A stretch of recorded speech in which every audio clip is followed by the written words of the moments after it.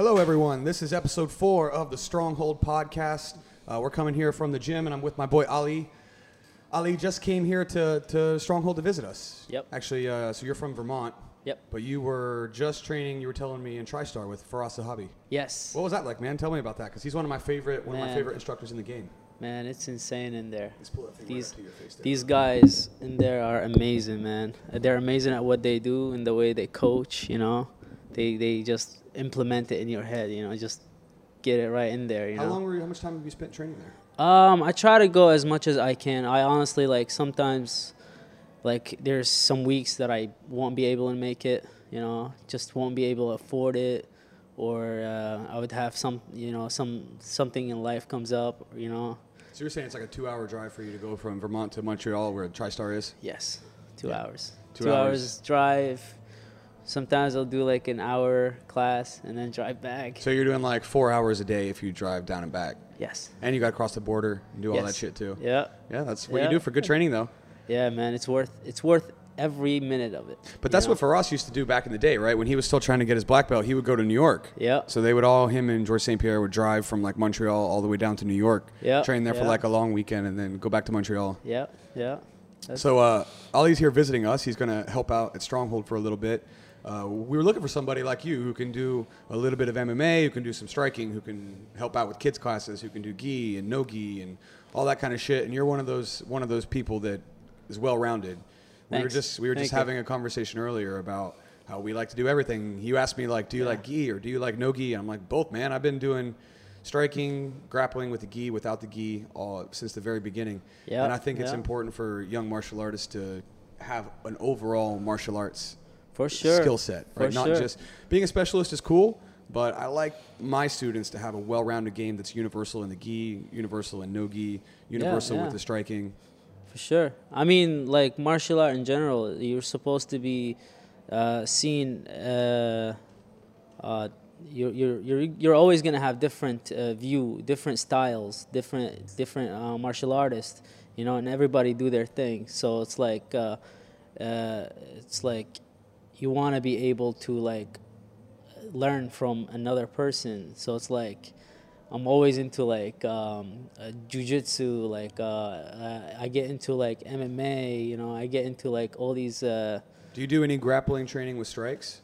So do you do any combat jiu-jitsu or just MMA grappling where you're putting on the gloves and actually hitting each other or anything like that? Actually, at UFAI, we do sometimes open hands. The bitch slaps, bro. Oh, yeah. I do that. Man. I think those are more brutal than a punch. Well, definitely change your training up. Yeah, for sure. We've done it sometimes in my class. Sometimes we'll just fuck around with it and we'll just start palm striking each other in the middle of the match. It makes a huge difference. For sure, dude. It makes you really want to get out of position if you're in somewhere, you know. And it teaches you an important lesson. So I just did a private lesson this morning for a husband and wife who've never done any martial arts training, right? This was their first day.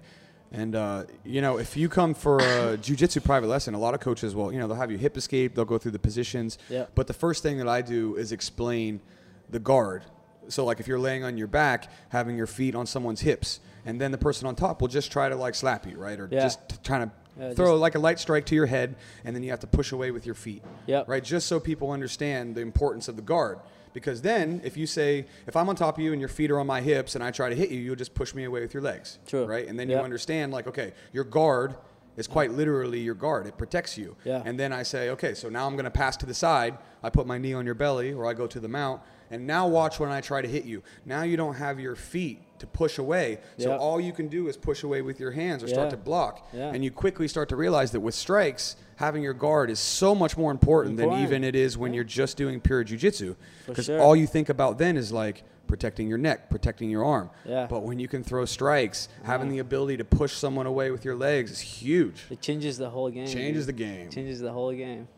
So that's one of the things I think that a lot of the modern jiu-jitsu academies lack. Is the sort of, it's all sporty, which is cool. Jiu-jitsu is cool. I love it, right? Yeah.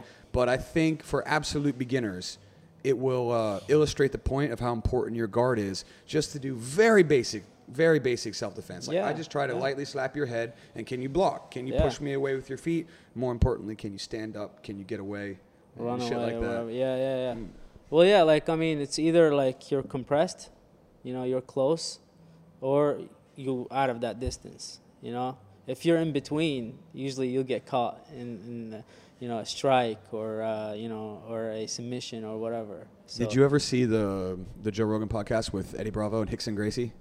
Did you happen to watch that one? I saw a little bit of it. So that one was quite interesting, right? Because Yeah. Eddie Bravo does the rubber guard. Yeah. And the rubber guard, for those of you that don't know, if I'm laying on my back and you're on top of me between my legs, if I pull your head down and I grab my leg so that my calf is across the back of your shoulders, I can basically hug my leg and it will keep you pinned down on top of me chest to chest. Yep. So what that does is it takes away space. Yes. So you can't sit up and punch me. Yes. And so I think what you're trying to say is, like, if you're on the ground and you're really, really tight, it makes it so people can't posture up and punch you. Yeah. But conversely, if you're sitting back further, I want my feet to be on your hips for the same reason, so I can push you away. Back. Yeah. But anything in between that area, if I'm not hugging you or I'm not pushing you away, you'll get caught. you're in danger you're to in be danger. to be struck. For sure. And then I remember in that podcast, they were talking to Rickson about how he likes to play his guard. Yeah. And he was explaining he always likes feet on the hips because he doesn't want anybody to be close enough to punch him. Yeah. And then Eddie was saying, well, what if I get you in the mission control? And he showed that position that I just described earlier. Yeah. And he's like, oh, I see, you can't hit me here. And of course, they're both right. Yeah. Right? It's just Yeah. that in-between zone where you're trying to posture up, where you can push, and then when you're tight, where you're really in danger. Yeah. So it's one of those interesting things where you see the old school, like feet on the hips guard, and then the new school like really tight in the rubber guard. Yeah. And then, but they're both right. Like both of those True. positions are defensively sound. It's in between where you get caught and you're in danger. Yeah, yeah. Two legendaries, man. Like, it's crazy. And it's like, I feel like jiu-jitsu is just always going to evolve. You know, like you're saying, like new school, old school, you know, I feel like in the next, a few years, it's just going to like, something else is going to pop up. Yeah. You know, it's going to like, they went through like the leg lock phase too, you know. That's when you were at TriStar, were they doing a lot of heel hooks and a lot of, because I know Faraz loves that shit. Were you doing a lot of no-gi or just the gi stuff? I actually haven't done any gi there at all. You just do no-gi? Just no gi. I try to go to the sparring as much as I can. Right next to your face, bro. A little bit. Yeah, cheers. Is that good? Yeah, that's it. Cheers. I try to go like for the sparring as well in there, and man, the guys in there are phenomenal. Man. High level, right? High level. How many people I are on the love mats? Honestly, I would estimate about like 30. Yeah, so every class is pretty 25, packed. it's about that range. Yeah. So you're like me, you're a four-stripe brown belt. How long have you been training? I've been training for about 8 years now, I would say. And you've always cross-trained from the beginning? You did some striking and some grappling, or when you Oh, started? yeah. Well, I started out with MMA, and I got into jiu-jitsu. At first, I was like, what is this? Just another man humping another man. Was that your first martial art? MMA. So you just started from the beginning, MMA? Yeah, when I was young, I did kickboxing, but I was like young. I wasn't really like thinking of anything. I was just doing it for whatever. But and then I got into MMA, and a teacher actually saw me, and he was like, "Man, you really love that boxing stuff and all that stuff, And I was like, "Yeah." And he's like, he introduced me to the gym at UFAI in Vermont, and shout out to UFAI. And they just like, I fell in love with it, man. Like first time stepping into a mat in a jiu-jitsu class, and then getting caught, and you're just like, holy fuck.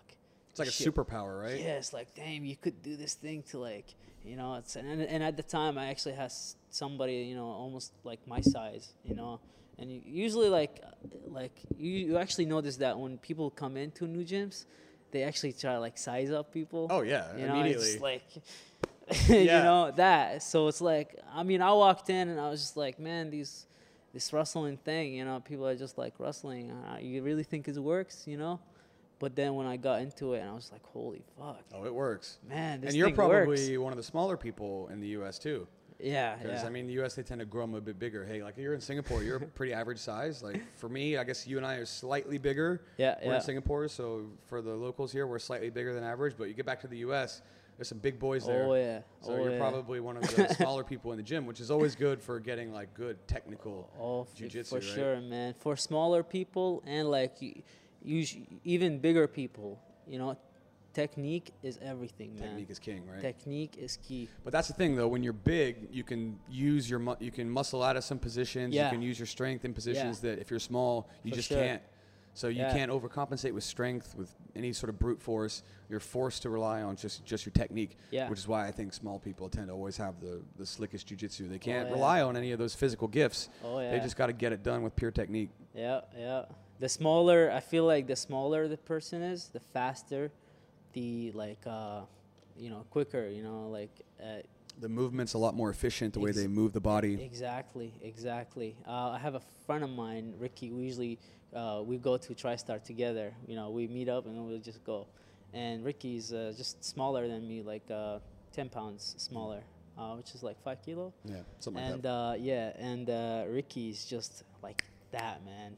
It's insane. Like his jiu-jitsu is insane, And like I was saying, like the smaller you are, the quicker and more efficient, like you said, It's just crazy, Yeah, I always feel bad for my wife. She's like 50 kilos. Yeah. She's like 105, 110 pounds, something like that. Yeah. So when she comes in here, she's just always getting squished. Yeah. But I know down the line that is just going to turn into a level of technique that's so efficient that if you extrapolate those skills for a larger person, the level of technique is in the skill level is pretty clear. Yeah, it's clearly different. Like when you're small like that, you just can't cheat at all. No. You can't bully your way out of shit. No, you can't. You're used to getting pinned down and just suffering from the bottom in terrible positions. yeah. So they tend to be very tough, very scrappy, Yeah. like hard to tap out. And just like Charmaine, she's just squirrely as fuck. Like, I was watching the other dude, she's day. like I a was spider like, monkey, bro. When she starts training, like she's fucking moving around, jumping around and climbing on your back, and you're just like, what the fuck is going on?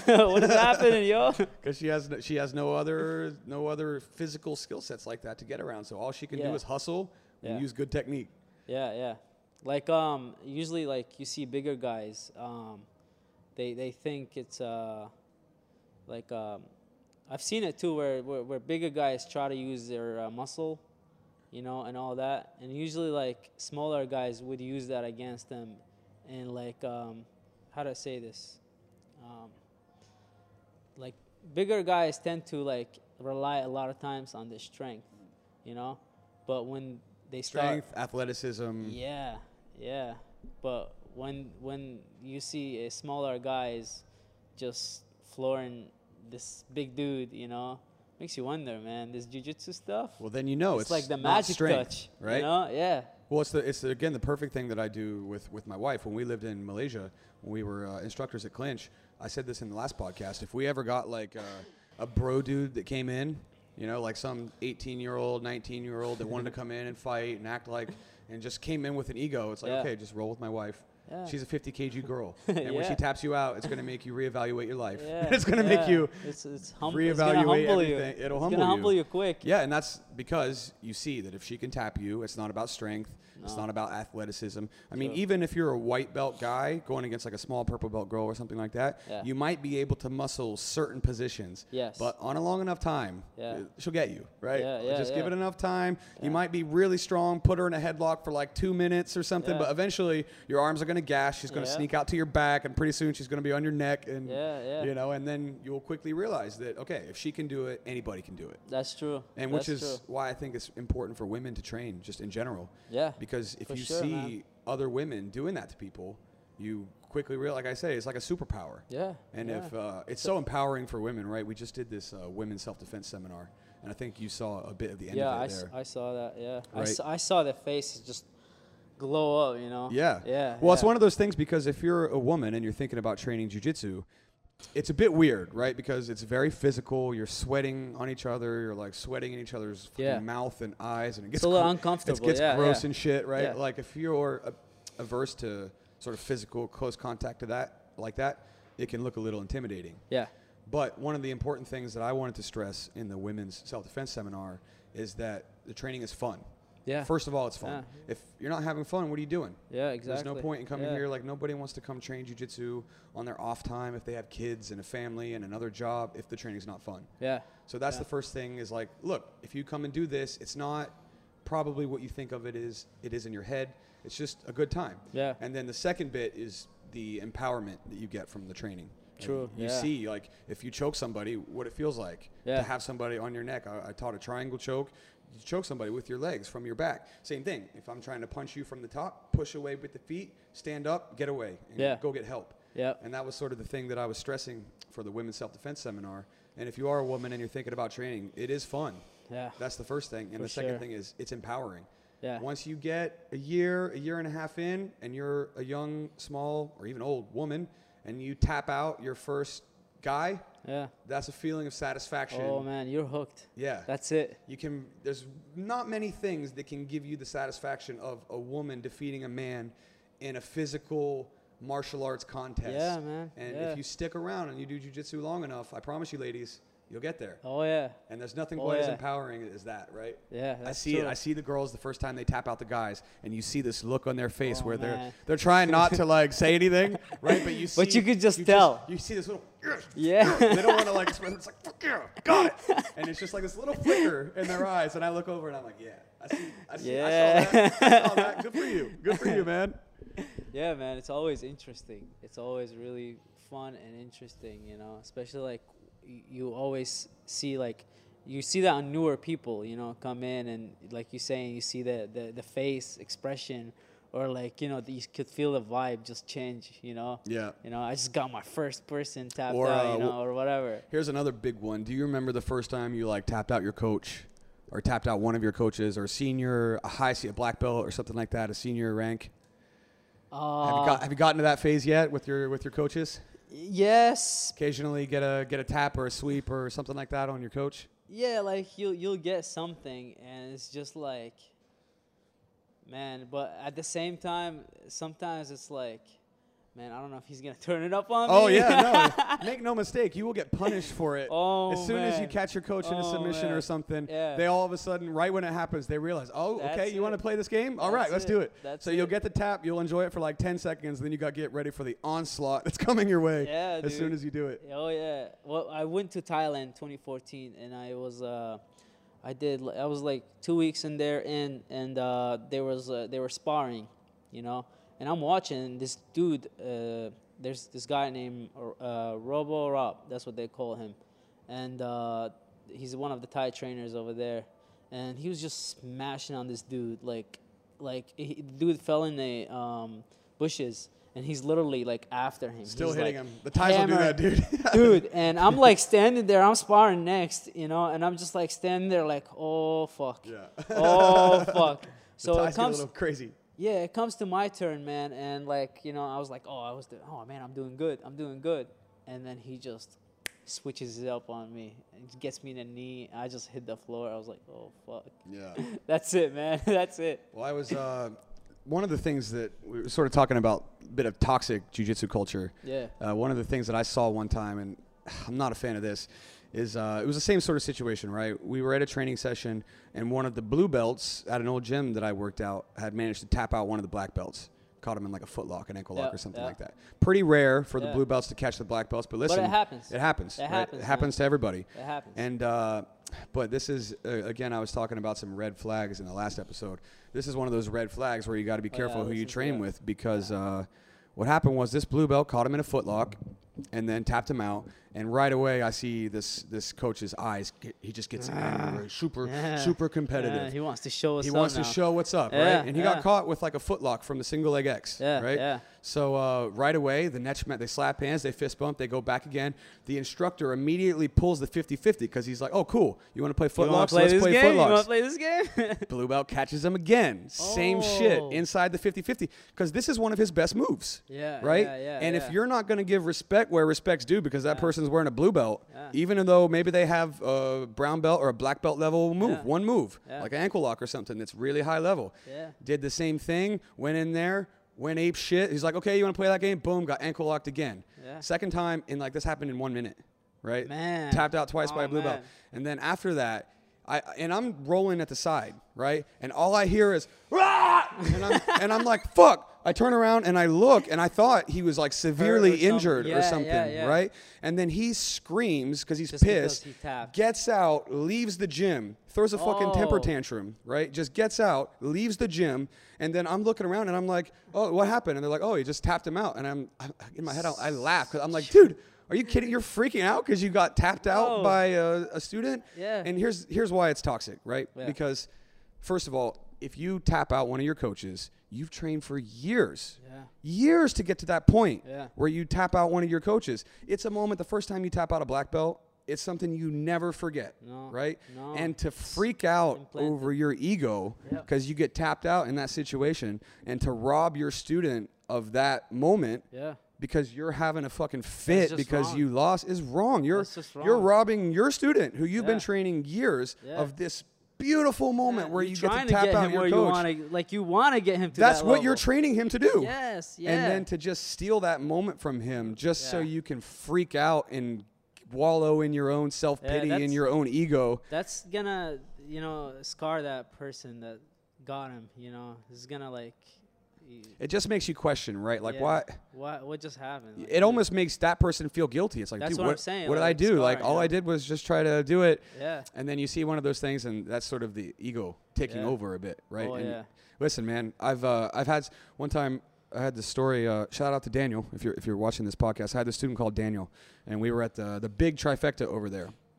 And I remember we were doing specific training, right? And I started on his back, and so it's a specific training. I started on his back or whatever, I started on his back, and then he did that thing where I had both my hooks in. He just dove on a toe hold from when I was on his back, right? He just reached, picked my ankle, rolled over, and started went for diving it. on a toe hold. Well, just went for it, Yeah. right? Yeah. And tapped me out. Yeah. And then I remember we had this Japanese guy in the class called Katz. Yep. And the Japanese are they appeal to authority a lot. They respect the Higher belt. hierarchy Yeah, yeah. and the higher belts and all that kind of shit. And he comes over to me and he goes, "Oh, it's okay," because he did a toe hold to me, and he's a blue Yeah. belt, and Yeah, you're yeah. not supposed to toe hold, but I don't give a fuck. Yeah, yeah. I let my white belts heel hook each other, right? Yeah. And he comes over and he kind of like making excuses for me, right? Yeah. He comes over and he's like, "Oh, it's okay, he's not supposed to do that," and I'm like, Yeah. "No, man, don't take that away from him. Yeah, He no, tapped me no, out. don't. Good for him. Yeah, Like, yeah. don't take it away from me. Like, just let him have that moment. Like, Yeah. he tapped the coach." Yeah. Like, so even though, your ego gets a little bruised or something, like, guys, if you get tapped out by someone lower than you, congratulate them. Yeah. And then if you want to turn it on and you want to Yeah. bring the fucking heat, then bring Yeah. the heat. Yeah. But in that moment, Yeah. give it to them. Yeah. And then if you don't want to let your take it ego back, take over, man. yeah. If Don't you let want your it to ego- take over in the next roll, after you slap hands, fist bump, and then you want to fucking bring the thunder, go ahead. Yeah. But in that moment, when you get caught, if it happens, just let your students have that moment. Don't rob it from them by just It happens getting to in the your own best, ego. man. It happens to the best. It's one of those things, like it's like an everyday life situation, Things are just gonna probably go wrong or whatever, So it shouldn't, don't let your ego take over, Just let it happen, and Should we keep going? Or okay, we'll just keep on going. Just talk nice and loud. We got the fucking dude mowing the lawn Also, over I'm there. about to scream. Leaf blowing. But like I was saying, man, don't let your ego take over, man. You're like jiu-jitsu and martial art in general. You're supposed to let your ego outside the door, before you step in. That's all. What about martial arts?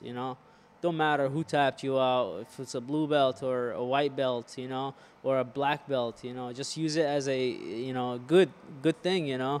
Oh man, now I know what to work on. I admit, there's some times where if I don't feel comfortable, I'll tap.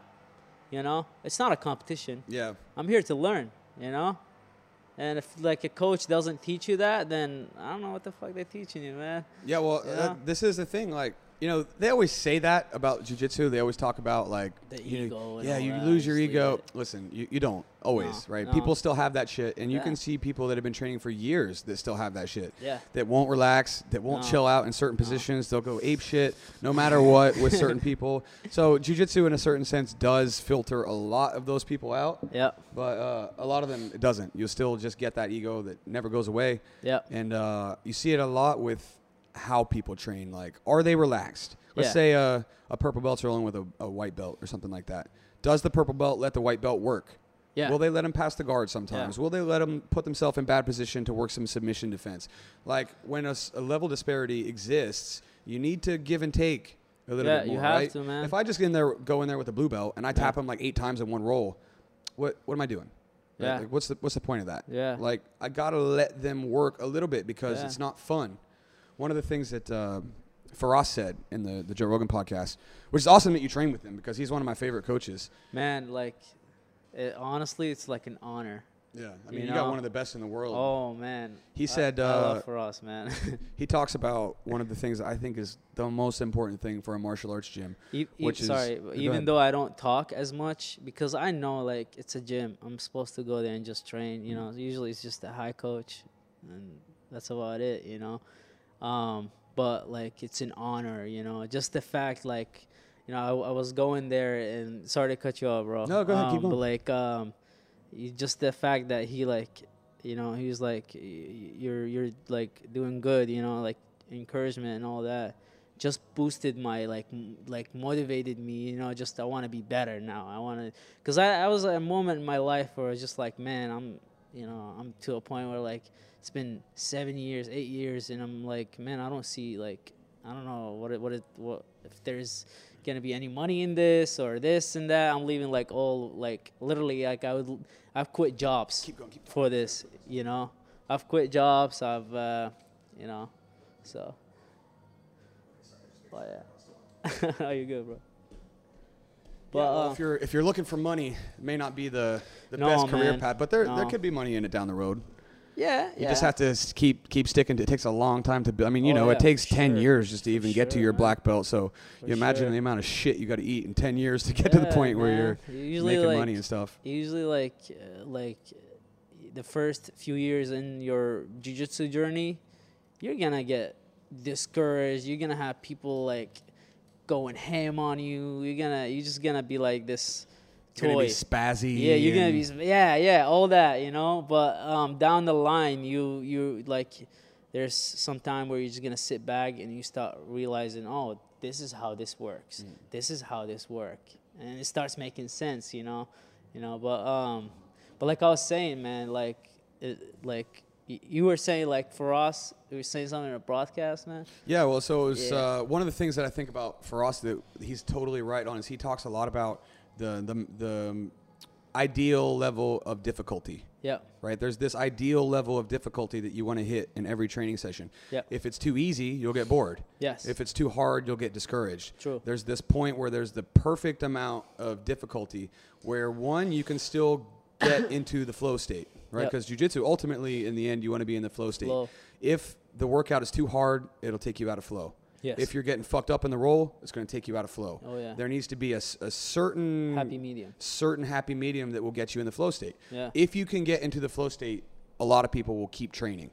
Yeah. And one of the things that he talks about is that perfect level of difficulty. And I try to get my students to get each other into that flow state. That's my goal with the training. Yeah. And so, for example, if you're rolling and two people are about the same level, then you can just kind of go hard. Yeah. Right? Yeah.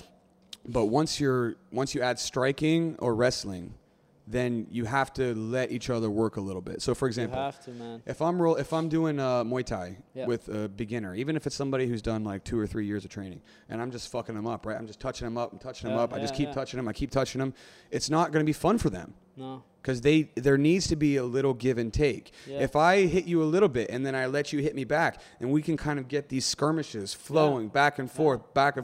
By the end of that round, you're going to be pumped up. You're going to be ready to pump your chest and go again. Yeah. But if you're just like nervous and this anxiety is in there because the difficulty level's too high and you're getting kicked and you're getting punched, you're going to hesitate to punch back and you're just going to get locked up in this shell. You'll never hit the flow state. And then by the end of the training session, you're just going to be like, dude, fuck this. Yeah. I ain't coming back. Yeah. So from a coaching perspective, if you can get all of your students to acknowledge the fact that they need to give and take. Yeah. Think of MMA, right? Yep. If we're doing just jiu-jitsu and you mount me, you can mount me and I can spend 3 or 4 minutes in your mount while you're trying to work submissions. That's totally normal. Yeah. But if we're doing MMA and I mount you and I just start punching you from the mount and I keep punching you from the mount for 3 minutes, I don't let you work out. I don't let you work and escape. I'm just going to block you from turning your back and punch you. Block you. And for 3 minutes, by the end of it, you're going to be like, dude, fuck off. I'm not gaining anything from this. Yeah, you're not letting me work. Yes. You're not letting me work. So when you're in that situation, if you're only trying to win, it's going to ruin the training for your training partners. Yeah. So you have to, I tell my students, especially with the striking, try to win about 50% of the time. Yeah. If you're the most experienced person in the class, you're in control. Yep. And it's your job to work And hit let your other stuff, work. but let them work. Work Yeah. your submission defense. Let them get your arm. Can you Yeah. get out? Yeah. Let them take your neck. Let them wrap one arm under the Yeah. chin. Can you Yeah. peel that second hand Yeah, and be in defend? an uncomfortable position, man. Like, That's if you all can't about let it, a man. blue belt take your arm and Yeah. try to escape, if you can't escape from there, then Yeah. you need to work your fucking armbar escapes Yeah. anyway. Yeah. So Yeah. I try to stress to everybody, maximum level. Everybody wants to hit the flow state. Yeah. If we can do that, your students will keep coming back.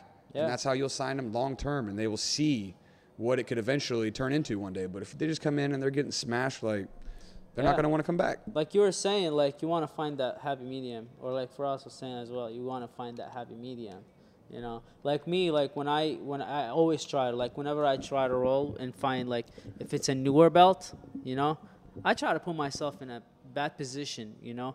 Or actually, I did this yesterday. I rolled with one of the white belts, and I kept doing the berimbolo. With Joey, right? The girl? Just the same roll, and because she kept turning. Yeah. So I just kept doing it again. I just wanted to, like, implement it in her head. Just like, so she can see. Like, exactly. That's why after class she came up. She's like, "You kept doing that thing, you know." So I told her about it, and I was like, "You kept turning, you know. That's why I kept doing it, you know." But yeah, like if I'm rolling with somebody that's new, or like not at my level, I always like try to give and take, because what's the point of it? I'm just, you know, I'm not gonna sit here and try to take out on somebody new. yeah, exactly. And flex I that ego. I just beat you, you know? Yeah. No, it just doesn't work like that, you Yeah, know? especially when you're coaching at a gym. Like Exactly. when you're coaching, you just Exactly. you can't have that shit. Yeah, flare you're up. just gonna kill the business pretty much, I would say, you know, or like pretty much you're just gonna look like an asshole, Yeah. you know. And your students can sniff that shit out, man. Oh yeah, man. And so you'll see a lot of that, sort of the coaches that don't that won't let their students work, or they won't foster that sort of environment. And then you'll get the reverse sometimes, is where you'll get the coach that will stop training. Yeah. Because there's either their students are getting experience, new people are coming in, they don't want to lose. Yeah. They don't want to get tapped out, so they kind of quit rolling, or they'll only roll with certain people, only roll with like the lower belts and stuff. You'll see this one too, occasionally. Oh yeah, for sure. I see it because you travel and go to gyms, other gyms, right? Yeah. When you travel and you go, what percentage of the places that you go to do the coaches always roll with you when you turn up? Is it often or is it rare? Like, you go to a new gym and you see the coach, whoever it is. How often does the coach roll with you the first day? Not very often. Not very often, Not right? very I do it often. always. Yeah. Always. I don't Yeah. care if you're a black belt, purple belt, blue belt. Yeah. I don't care if you're Yeah. better than me. I don't care if you're wearing a blue belt and you're better Yeah. than me. You're at my house, man. Yeah, like if you walk in, I'm rolling with you. Yeah. But I see this too all the time. Like, if I go to another gym, the coaches won't roll with me. They'll put other people to roll, Yeah. because I think they don't want it to be a competitive role. And listen, Yeah. there's a lot of coaches that can beat me, and there's some coaches that I can beat, and you Yeah. just don't know Yeah. until you go. But if a high belt rolls up to my gym, they're getting a roll with me. Even if they're better than me, if I lose in front of my students, like, dude, this Yeah. is still where I There's work. This jujitsu, is still, man. like, I'm still here. Like, yeah. I'm not going to fucking die. Yeah. But I always see that. I go to other gyms, and then I'm like, dude, if a high-level person comes in the gym, I want to train with the coach. So, Yeah. there will be, like, a bunch of 10 blue belts, like maybe one purple belt and a bunch of white belts. Yep. And then the coach will roll with all the white belts and then put me with the blue belts or something. And I'm like, Yeah. dude, come on, man. Give me a roll. Like, I want to Just train give me a with little you. bit. Really rare that you Yeah. actually go and then the That's coaches true. will roll with you. Yeah, there's actually I've gone to schools where it's not just that as well. It's they would try to send a higher belt, go twist them up or something. Oh, yeah. I've The mat had that. enforcer. Yeah, man. I don't mind it's- that. I think that's okay. Like, if you get to roll with a high-level student, Yeah. as long as they're cool. Yeah. I mean, if, again, this ego thing that comes out and they're just trying to be an asshole, then Yeah. that's a problem. But if, Yeah. like, the instructor wants to send me their highest-level guy to roll with, like, that's cool, Yeah. man. I don't got a problem with that. Yeah, yeah. As long as he's cool. Yeah, but like She's cool. if you're like you were saying, you come to my house, my gym, you like that's like you don't see that very often where a coach, would go and roll. I don't know if it's like a ego thing or if it's like they're worried or I think it's usually they're worried about how they'll be seen looking during the roll if their students are yeah, watching and stuff like that. Yeah, it makes sense. Yeah, that's true. And another thing that Faraz talks about that I really, really like a lot, because I try to train every day, man. Like, I'm Yeah. 30 now. I still got plenty of time to do this thing, and I'm still trying to improve my skill set. And he talks a lot about you should never redline your training. Like, very rarely should you be going 100% in your training. And Yeah. you'll see this a lot with white belts and beginners. Is like every time they roll, they do specific training. They're going to go ape shit until they're Yeah. fucking dead, and then they're going to Yeah. be just susceptible to all these submissions and everything like that. I'm always trying to stay between like 60 and 70%. Yeah. Occasionally I'll spike it to like 80 or 90 if I'm rolling with a high level student. I get stuck in a bad spot. Yeah. But like it's just not sustainable to train long term if you're going ape shit all the time. Not if you want to train 6 days a week, 5 days a week. Yeah, you won't have the energy. Yeah, I don't you care need- how big you are, all that. You're not gonna have the energy to roll that much. You need to if be you're relaxed. going hard the whole time. Yeah. You know. Well, it's I even always- you're injured, right? You have this I got wrist my injury. little wrist injury. I broke that wrist before, but sort of injured it But again. you trained yesterday, and it's one of Yeah. those things like you chill out. You put, even if you're going like roughly one hit, you keep your injured Yeah. spot out of bad position. Yeah. You let Keep people it work out. around you, and you Yeah. play the game that you can play when you're injured. And it's Yeah. like that too. Listen, if you're going ape shit, if you're doing hard wrestling or hard jujitsu 100%, maybe once a week, you can get in there and redline it like 100% for Yeah. 1 or 2 really competitive rules that you have. Most of the time, you need to be chilling out. 60, 70%. If your techniques don't work when you're relaxed, they're probably not going to work when you're going ape shit No. most of the time. No.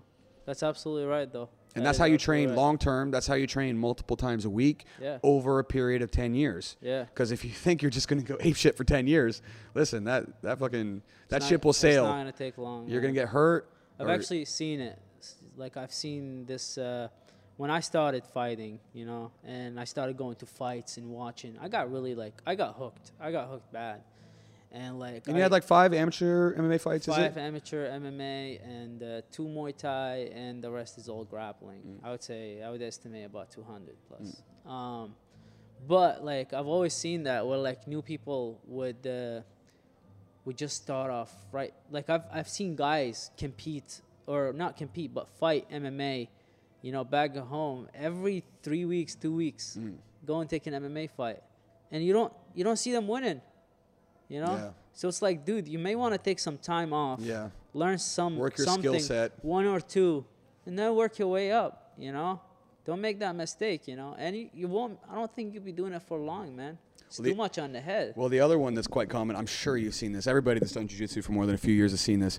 You ever seen like the white belt or the blue belt that falls in love with jiu-jitsu, gets addicted, goes fucking ape shit, starts getting all the Hayabusa shit, all of the really expensive gis, gets fully decked out, yeah. gets obsessed with jiu-jitsu, Yeah. then burns out in 2 or 3 years, halfway through a blue yeah. belt, and then quits Yeah. training. Yeah, you get. What's that? There's a meme about once you get your blue belt or purple belt, you Yeah. just won't show up after. or Yeah. something. Yeah. It's because they burn too bright, too hot, too fast. And you'll get to see these people that get addicted to it. And then 2 or 3 years in, the grind is just killing them. Yeah. And then they'll leave, they'll take some time off, and then they won't come back. No. And you'll see this a lot. People that were addicted, I mean, they'll get the fucking really expensive $200-$300 gis, the special editions. They'll start fucking eating acai and posting on Yeah. Facebook in Portuguese and shit like that. Gross. Yeah.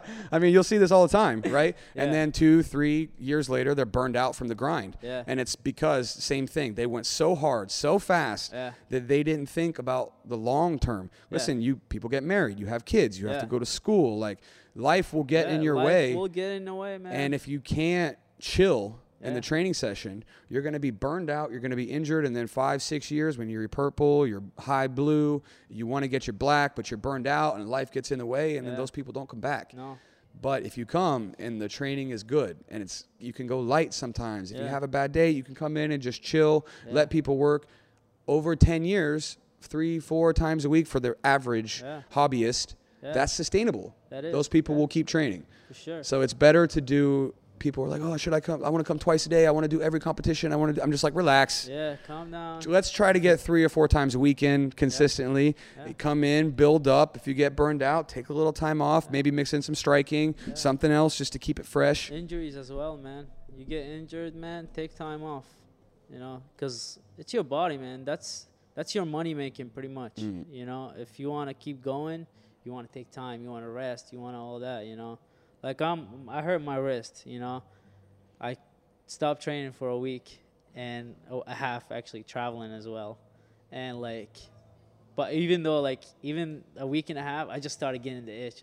Like I was saying yesterday, I was like, man, I really just want to get back. You're just getting FOMO watching everybody in there. Oh man, yeah, you get in the gym and you see all these guys training, and I'm just like, oh fuck, That's what I want to do right now, man. You know. But you did the right thing, right? When Yeah. you hurt your wrist, you're injured, so you went in, and except for like you had one tough roll with a purple belt or whatever, Yeah, but yeah. beyond that, you relax, you chill. You have I mean, I hurt my shoulder like 3 weeks ago. I was wrestling, just wrestling. Yeah. We were just doing takedowns and shit. Yep. And you can always get injured if you're wrestling, throwing weight around like that. Yeah. Tweaked my shoulder, but I'm gonna keep training. So from now on, I just play guard. I'm playing on my back. I train around. I'm not going to do hard wrestling anymore. If we go on the feet, I'm going to play nice and light, and then I'm going to get in a position where I'm not going to hurt my shoulder. Yeah. Like I train around that. I work different positions that aren't going to hurt me so much, and then I can keep training. The question is, are you hurt or are you injured?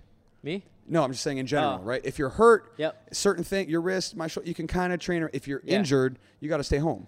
Yeah. Like if you're yeah, injured don't- and there's a don't real problem, work on it. you can't train anymore. But Yeah. if you just get a little banged up, you get a little hurt in a couple days, ice it up, you Yeah. probably still train around it. I've seen guys with like fucked up ACL, Yeah, that's a you know, problem. injuries, and you still see them come in the gym and all that. Like, dude, what the fuck are you doing? Yeah, that's You're supposed to rehab this. That's not. If Rehab it's a it, you knee know? or a neck or a back, Yeah, so that's serious shit, man. Yeah. That's serious. I've had my brother both of his knees from soccer, not any martial arts related, but like, you know, and he still like goes back and do soccer and all that. And I was just like, dude, you're nuts. Take some time off. You that know? needs a year probably. Oh, like man. an ACL is rough. Yeah, and he was like sitting on the back for a while and just having the feet up like that, elevated and all that. I'm like, dude, you're fucking nuts. You I know? tore in my pro debut, my first pro MMA fight, I tore my meniscus in my left knee Oh shit. like 10 seconds into the first round. Oh man. It was so fucking brutal, right? Fuck. So I was, at the time, I was living in St. Lucia, which is like a Caribbean island. Yep. But I was training out of the Adrenaline Training Center in London, Ontario, in Canada. And so, but I lived there, and I was like boxing with the St. Lucia boxing team, the national team in St. Lucia. So I was doing my striking there. When I took this fight, which took place in Trinidad, I flew back to Canada for like 6 weeks to do a training camp there. Yep. And so, you know, I'm spending all this money. I flew back to Canada, then I flew to Trinidad to do this fight. And then literally in the first 10 seconds of the fight, I'm fighting this fucking huge Jamaican dude. You can find him on my Facebook. I mean, this guy is like, I'm a small lightweight. This is when I was fighting. I fight featherweight now. Yeah. But I was lightweight then. I mean, this fucking dude is like towering over me. Huge ass black Jamaican dude, right? So first pro MMA fight. And then he comes out, he throws like a low kick in the first like 5 seconds, just kind of catches me with a low kick or whatever, not a big Oh, deal. man. Then a couple seconds later, he throws another low kick. I try to jump back to he avoid hit the you low on the kick, knee. and he hit me on the side of the leg while I was jumping back. And it twisted my body, and then I landed sideways on my foot, and it just tore my meniscus right away. And then, but it happened so fast, like 5 seconds later, he tried to throw another leg kick, and I Yeah. caught the leg kick and took him down. And then, so I mean, that whole thing took place in like 10 or 15 seconds. Yeah, yeah. And then I spent the whole rest of the round just ground and pound on top, doing a lot of Trying damage. to avoid it. I mean, I didn't Yeah. even know what happened. Yeah, So yeah, for like the 4.5 adrenaline, minutes, man. I mean, I'm dominating the Yeah. fight. I took him down on top, throwing elbows, throwing punches, dominated the fight, and then I'm on top in the closed guard. And then right after the end of the first round, you know, we get up to go back to our corner. I try to stand up because I'm on my knees in the Oh, top you just position, couldn't. and my leg had no stability on it. As soon as I stood up, I started limping, and I was like, "Fuck!" Oh, and I had no man. idea what was That's the going. worst, I didn't man. even know until I tried to stand because I was just on my knees. Yeah, yeah. And I didn't feel a pop when he kicked me or anything because Yeah. it just happened so It's fast. the adrenaline too, you know. Yeah, exactly. You're Adrenaline. pumped up, you know. And then I go back to the corner and I'm having trouble walking. Yeah. Like, I don't feel pain, but it's so unstable. It's like every time I would walk, my knee would just fucking shake. Oh, I bet. So it man. lacked complete I stability. bet.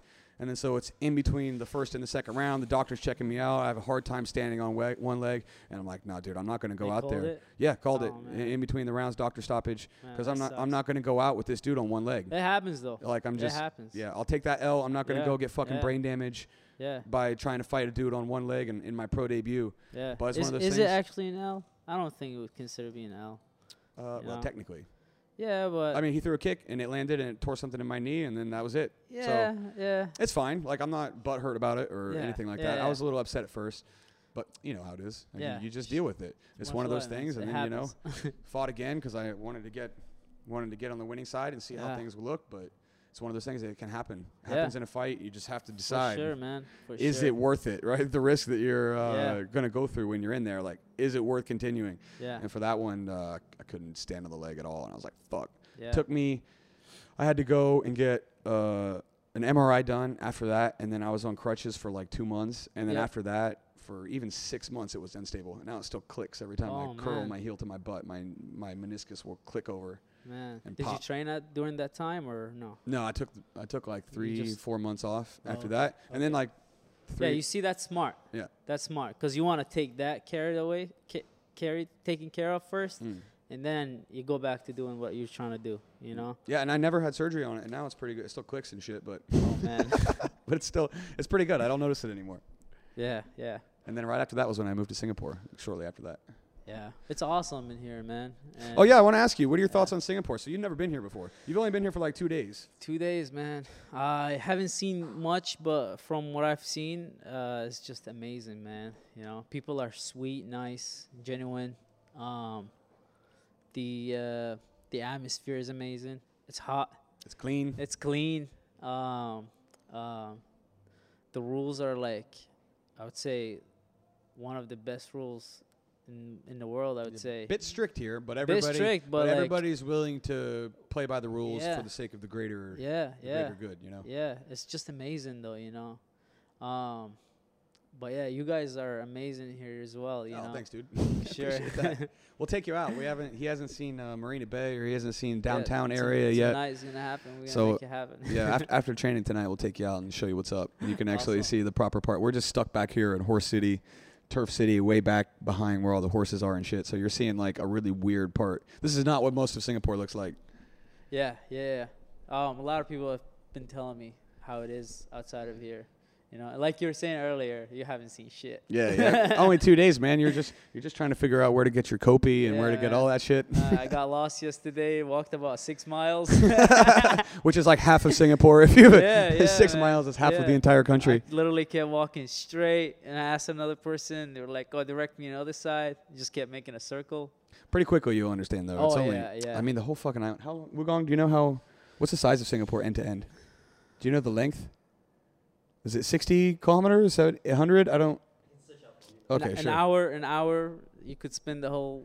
Yeah, country an hour in a you can drive. Yeah, you can drive all the way across Yeah, Singapore in yeah. an hour. Yeah, it's like like 45 minutes. Hawaii, I guess. Hawaii's like I think it's even smaller. Hawaii. No, Singapore. Really? Than Hawaii. Oh fuck it, in total for sure. Oh shit.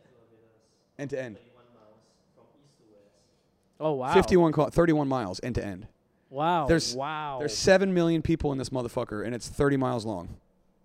Just to give you an idea of What the the population fuck? density. Yeah, dude. Man. So it's 27 by 34. Is that about right? It's 50 by 37 kilometers or 31 by 17 miles.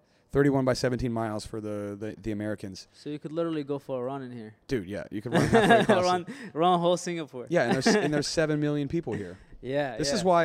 is why when I had the idea of doing the podcast, I actually had the idea a few years ago because I did a smaller one, but it was only the audio. And then last year when I moved to Malaysia, I thought about starting up this like Asia-based MMA podcast, what we're doing now. Yep. And but I knew once I moved back to Singapore like 6 months ago that this is the perfect place to do it because one, the martial arts community here is thriving. Yep. Every person that I would ever want to interview on the podcast is like maximum 40 minutes away. Yeah. So there's 7 million people here. There's tons of fighters, tons of black belts, tons of people that are interested. Like Singapore is one of the coolest countries in the world, and every one of the 7 million people are available to you in like 45 minutes. Yeah. So I just knew that like, and Singapore has its own little cultural bubble. Yep. So word gets around quickly, right? So I kind of knew that if I started this podcast within 6 months or a year, most of the jiu-jitsu and MMA community would at least have seen something of it. Yeah, yeah. So I would probably end up being like that dude with a podcast or that coach with a podcast really quickly. Yeah. And, the community is so small that I know a bunch of the coaches and shit already. So I Yeah. figure once we get a couple of them done, get the production value up, and then start inviting people that they'd be quite keen to do it. So Yeah. It's always about working way up, man. yeah. You know? So Just we're trying to, for the listeners, we're trying to increase the quality of this.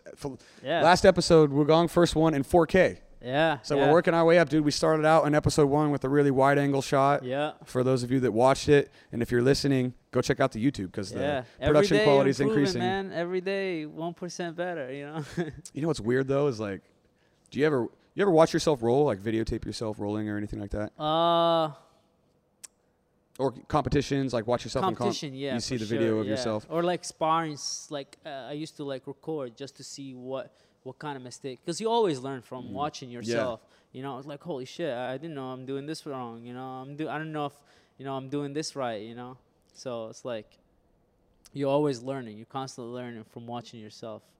But yeah, like competition or like I used to record like some of my sparrings or whatever, you know. So it's you can learn when you watch yourself in a different Yeah. way than you can when you're actually in it, right? Of course, So yeah. it's one of the weird things about this podcast, right? Because this is only episode 4 of this, Yep. and I'm trying to make it high quality, right? I want to put out a good product. Yep. And it's one of those things where like I've had to go back and watch and listen to some of them. Yeah. And when you listen to yourself talk, you just sound like a fucking asshole, right? Like it's one of those things like you ever just listen to yourself try and talk and try to make a point. Yeah. As I'm going back and I'm watching these Yeah. things, I'm like, God, I'm a fucking asshole. I say stupid shit sometimes. Yeah, yeah. I'm like listening to myself say some of this stuff, and it's like sometimes I find myself annoying. Yeah. And I'm like, God, if I find myself annoying, I'm sure people listening to this shit are finding it annoying. So I'm trying to. But it's interesting, right? Because I've only Yeah. done, this is my 4th one. Yeah. And I did like 7 or 8 of the old one. Yep. So I'm like less than 20 podcasts deep. So there's no question I'm going to get better over time if I put energy into it. Yeah. But it's one of those things where like when you watch yourself do jiu-jitsu, Yeah. you can take a different sort of critical lens when Yep. you're seeing yourself and hearing yourself talk. Yeah. And then I've heard myself say some shit on this fucking thing where I'm like, okay. Or you meet somebody and you're trying to sound professional Yeah. and you say something and like later on in the day or the next day or you're about to sleep and you're like God. With the Chris Tang podcast, Yeah, I said some cringy shit, bro. Oh, man. I had to go back and listen to that, and I'm like, fuck, man, I got a lot to learn when it comes to doing this yeah, thing. you're just like, man, did I really say that? Yeah. Man, shit. And That's it's just- embarrassing. it's one of those things. I want to increase the quality, so I Yeah. kind of have to do it, and I'm just like, okay. So I'm trying to sort of sculpt Yeah. how I'm perceived when I do these things, right? Yeah, yeah. And it's like that thing where you watch yourself roll. It makes you a little uncomfortable. You see mistakes that you make, Yep. but you kind of have to put the product out anyway. Yeah. Even though maybe you wish you'd said something differently or phrased Yeah. something differently. It is what or it is though. Not made a stupid fucking joke or whatever, you know. Yeah, yeah. For sure though. So we're still in the infancy stages of this thing, but it's pretty weird listening to yourself talk, man. Like, Oh yeah, man. Yeah, it's like, damn, is this how it really sound? yeah. You know? Yeah.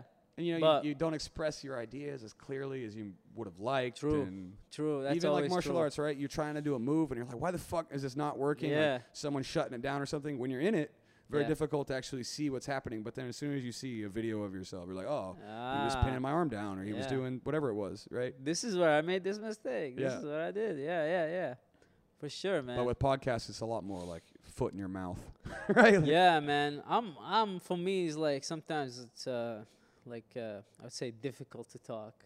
You know, it's hard to like completely express, cause I don't know like if I don't want to like be too offensive, cause I usually like I'm straightforward, man. Like if I want to say something, I say it. So a lot of times I would just keep my mouth shut. It's better just to keep my mouth shut. So. But yeah, I know exactly how you feel, man. I know exactly. This is one of those formats, right? Like if you're doing a podcast where, you know, you can't be just black and white, fucking boring, like have no opinion on things. fuck that. You have to kind of put yourself out there a little bit yeah. for the better or the worse. You Yeah. have to be willing to make a joke and say something stupid and Yeah, fuck up. But yeah. then you have to be willing to deal with the consequences Hey, of saying something stupid that's or what offensive. makes us human, man. Yeah, That's exactly. what makes us a human, you know? But it's trying to select, like, is this...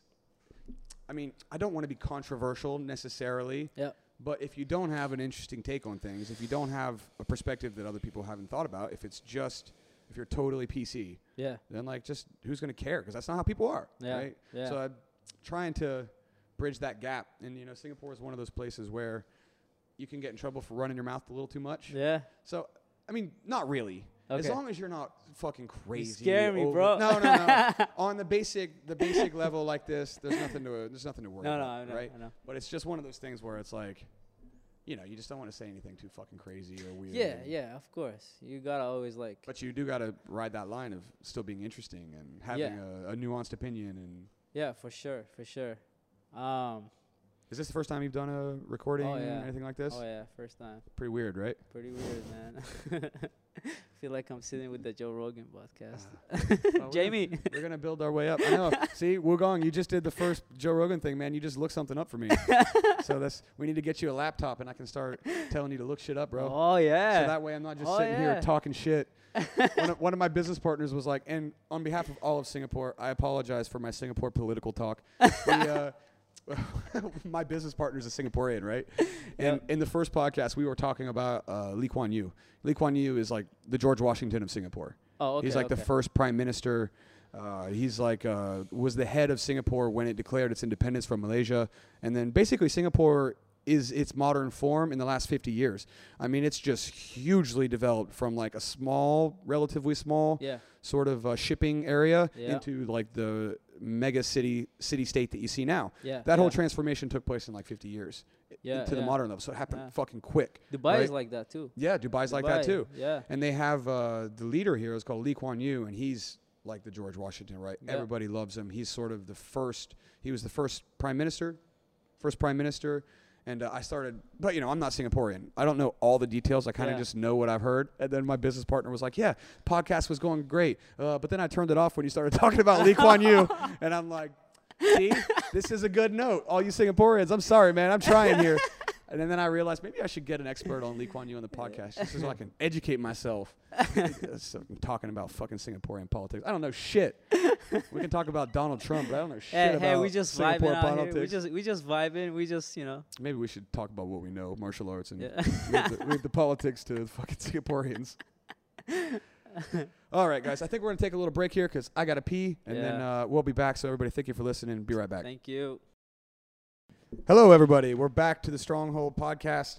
I'm here with Ali. Ali, by the way, give us your details, man. What's your name? Where are you from? Give everybody a little background on you, man. My name is Ali. My last name is a little complicated, but it's Abdul Razak. I'm originally from Iraq. I was born in Iraq. We left during the war in 2005, in 05, after just went through some pretty fucked up shit. Yeah. And moved to Syria, lived for 3 years, and we refugeed to the United States.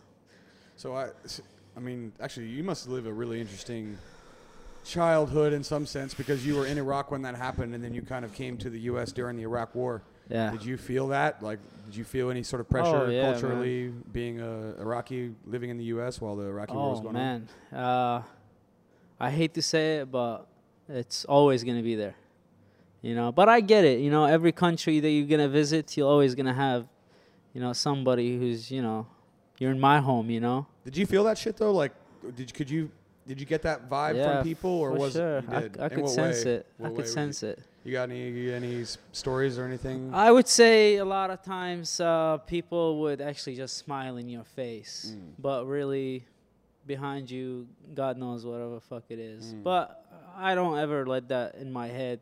Like, I don't ever worry about it because what the fuck is the point, I'm not going to let whoever in my head just because, you think of me or you've heard of what my people, did or done or whatever. I mean, you went through some of the tough parts, too. You were in Iraq during 2005. Then you went to Syria, which is just a failed state at this point. Yeah. And then you immigrated to the U.S. during the Iraq War. Yep. Yeah. We left just before Syria hit. Yeah. Yeah. So you avoided the worst part of Syria. Yeah, but we had the worst part in Iraq. It's interesting because I'm taking my wife to the U.S. for the first time this week. Yep. We leave on Thursday. So this podcast is going to be released a week late while I'm there so we can keep going. And I'm trying to sort of explain what American racism is to my wife. Yeah. Because this is the thing, right? In a modern day context, like, there's not a lot of racists in America in the classic sense, right? Like, there's no one that's like, oh, you're black, fuck you. It's not direct. No. It's more of like an indirect sort of racism. Like, Yes. Charmaine, my wife is Chinese. Yep. And she's like, oh, are they gonna say shit? I'm like, no one's gonna be directly racist to you. No. But what they will do is everybody's gonna notice that you're Asian. Yeah, you'll get the looks. You should get the looks. You'll get the vibes. And again, it's not going to be rude, but West Virginia, dude, it's fucking all white people. That's I bet, that's man. all it is, dude. It's just white people every fucking where you look, dude. There's some Angmo. I just taught you this word. Angmo. That's all they have. So, like, if you're the Asian person, like, nobody's going to be racist to you because you're Asian, but everybody is going to notice you because you're not white. So at the very least, like, people are just going to be aware of your presence. So I told her, I was like, no one's going to like be upset at you or judge you for that, but it's just that you stand out. So in that sense you'll alone, definitely stand out. You're going to draw some eyes. Yeah, for sure, man. For sure. I've actually I'll be honest. I've had people come and direct say shit. Really? Yeah, maybe like their alcohol is. Did you grow up speaking Hidden English? then? Because your English is American standard. Like if I just met you and talked to you, I would think that you had immigrant parents, but you were raised in America based on your accent alone. Yeah. No, I didn't speak English when I came to Really? the United States. No. Well, your accent is really clear. All I knew was banana, apple, and fuck you. Yes, the classics, man. You got the classics. Yeah, when you man. got I educated used in to watch America. all the movies, and all I know is that fuck you. And banana. And banana, man. I liked bananas when I was young, so That's important word to learn early. yeah. But yeah, man, I definitely think you must have experienced some shit that's a little bit different than the typical thing. But man, when I just speak to you and talk to you, I would just guess that you grew up in the U.S. and had like maybe some Middle Eastern parents or something like that. But your accent's really clean. You speak English perfectly. Thanks, man. Thanks. I mean, it took me actually 3 months to be able to communicate, but not fluent. You know, I just get a sentence, not a complete sentence, but I know like I'm trying to get to somewhere or need something or want to say something. Did you experience any fucked up shit when you were young, just before you came over here? I mean, Or was most of the fucked up shit you experienced actually when you were in the U.S.? Was it pretty good for the most part when you immigrated, or like in the States, yeah, or either way? I mean, whatever. yeah, I mean, you'll always encounter, somebody's probably having a bad day, or raised in a family that's taught differently, I would say. But other than that, I never let it in my head, because actually, like in Iraq, I've noticed back then there's Palestinians. They used to like come to Iraq, or Egyptians, and you'll have some Iraqis who are sort of racist against that. So going to a different country, going to Syria, I had to witness that. Being Iraqi in Syria. So you were on the other side. You were feeling a bit of racism from the Syrians as an Iraqi? Yes. And then, not racist, but like more Xenophobic, of a... just kind of like... Yeah, you're in my country, but, But there's some... I met some of the sweetest people, man. Even in the United States, On the end of the day, like, we're all humans, You'll always encounter those good, and you'll always encounter the bad. No matter where you go and what part of the world. A lot of the racism, it's not even a right word. Like, that word has just been co-opted, right? Like, yes. racism is not the right word for a lot of what you see. I'll give you an example, right? Me and Charmaine went to China, like, about 3 years ago. Oh. We were in Shanghai, and we went to another city. Yep. And we were there to teach some martial arts seminars. Yep. So a person that I used to work for had a bunch of Taekwondo schools and stuff. Yep. And they were thinking about maybe opening up a gym there. So we went there to basically teach some Taekwondo instructors a little bit of jiu-jitsu, just to see if they wanted to implement a program. So we were just going out there just to see, put just some business feelers, explore shit. Yeah. And so my wife goes, and I go with her, and it was one of those things where nobody was like directly racist to me in that sense, but it was the same thing that I'm trying to tell Charmaine. Everybody was just aware of my presence. Oh, yeah. So like I'm walking around Shanghai holding hands with my girlfriend at the time, and then everybody's just fucking breaking their you'll neck get the looks, man. to look at this white dude who came to the country and took one of their women and fucking is running away. It felt like that, right? Yeah. I mean, dude, we're walking down the street and people are snapping their necks as they drive by to take a look at me, and like you can feel it from everywhere. It was just eyes on me all the time. And it sort of make you feel uncomfortable. Yeah. Like you say it's not uncomfortable, but man, it gets to you. It was just like can get to high you. level scrutiny. Oh, yeah. And I just felt like, and I'm that stereotypical fucking white dude who's got like a young Asian girlfriend. Yeah. So I just felt like a piece of shit the whole time too, because I'm just like, man. I'm living up to the stereotype perfectly, dude. Move to Yeah. Asia, fucking get a girl that's younger than you, and then go to China, and then they're just like, oh, here we go again. Yeah. Another fucking white dude coming here, taking yeah. our women and running away. Yeah. I could feel just that stare. And it was the first time in my life where I was like, oh, I kind of get it. Yeah. Because like nobody was malicious to me. No. I mean, in China they're a bit fucking rude and shit. Yep. We were standing at I did get angry one time. We were standing in front of one of the ticket stands for the subway. Yep. And you line up, and then you get your Metro card or your MRT card or whatever, Tickets, yep. and you get on the train. And I'm standing in line. There's like one person in front of me, and I mean I'm as close to the ticketing stand as you are to me. Yep. Like I mean there's maybe just a meter or two between me and the ticket booth. Yep. And fucking some dude just as soon as the guy in front of me Cuts leaves, you he off? just cuts right in front of me. Oh. And I mean, I'm chest to back with this dude. And there's Yeah. people behind me. Yeah. There's no fucking way he didn't know that I was standing in line. Oh. Right? He was just an asshole. And he's like, let me see what this dude does. And I look back to my wife. My fucking eyes are big. And I'm Oh. just, because he's just Lit being, up. there's no way. No. There's no way it was an accident. He's just No. being a dick, Yeah, right? I mean, yeah, I'm yeah. standing, he had to like squeeze in Oh, there. man. And I look at her and my eyes are big and I'm just like, oh, because I just can't handle that rudeness. No, just that's, like it that. don't right? matter what country you're in, man. Yeah, it's that's just not fucking. And I right. knew this guy was just playing with me. Yeah. And I'm like, okay, just breathe. Just let When it you pass. have the neck there, you know. you- Exactly. Turn your back to me, dude. What are you doing? Don't be rude to me and then turn your back to me, son. I'll get you. Let me show you what not to do in jiu-jitsu. Yeah, exactly.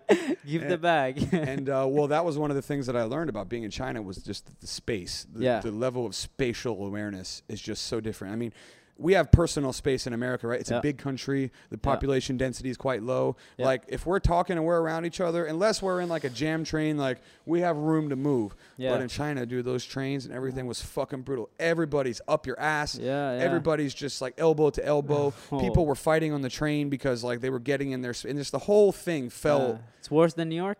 Yeah. Oh, way Oh, worse than man. New York, dude. Way New worse. I York- mean, the New York- population density in Shanghai is insane. New York in the morning. Have you been on a subway in the Oh, yeah. morning, early Oh, in yeah. the morning? Oh my but God, it still man. ain't got nothing on China, dude. Oh, really? And also the I- etiquette, yeah. the etiquette and the manners in China are not as refined as they are in the U.S. People are more rude.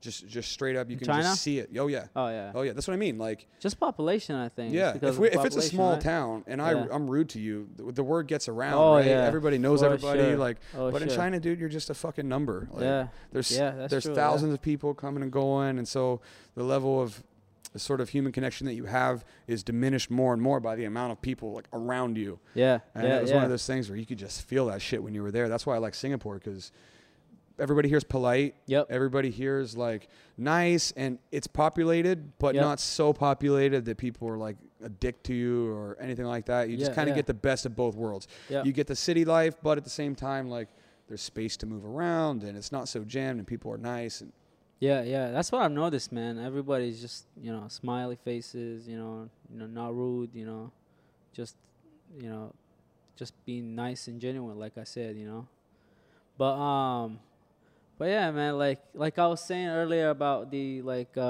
traveling, and like no matter where you go, you'll always gonna have somebody who grew up in a, I don't know, in a way the family taught him or whatever, of they have an idea of these people. And honestly, in the United States, I've changed people. I wouldn't say I've changed people's mind, but you want to touch people's heart. You want to be like, no, we're not like that, man. We're not all like that. We're not all what the media shows. We're humans too. well, it's Yeah. it's one of those weird things, right? Because I grew up in a Trump state. I mean, I'm from West Virginia. That Oh, shit's man. red, dude. Like, West Virginia's conservative.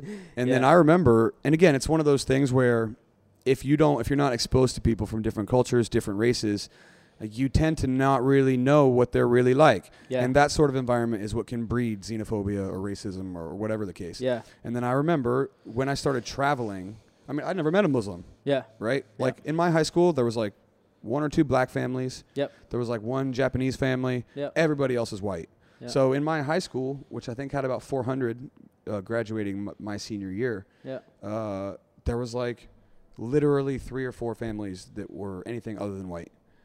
So I wasn't exposed to that, and I grew up in a conservative state, and you sort of hear this rhetoric, and I grew up during the war in Iraq, right? Yeah. I'm in high school and Yeah, shit while that's yeah. going on. So it's one of those things that, like, I was never racist or xenophobic or never judged anybody for gay or religion or race or whatever the fuck, right? I just Yeah, didn't yeah. care. But until you meet those people overseas, you don't really know what they're like. Yeah. And I'll tell you what, Muslims get a bad rap because ever since, I mean, I lived in Malaysia. We were just Yeah. talking about this. Yeah. Malaysia's a Muslim Yeah, Muslim country, Yeah. right? And a lot of countries in Asia, Indonesia also. Yeah. And, there's tons of Indians here and Buddhists and, you get the Hindus and you get a whole cloth of different of everything. and when Yeah. you meet, but particularly the Muslims, man, they are some of the most warm and friendly. I mean, dude, if you hang out with the Muslim, like they're gonna take you to their family, they're gonna give you tea, Yeah, they're gonna be yeah. polite, they're gonna invite you to all the shit, they're gonna take you to these special places, and like they hook you up. Yeah, They are yeah. just a very like once you're in that community, they are tight.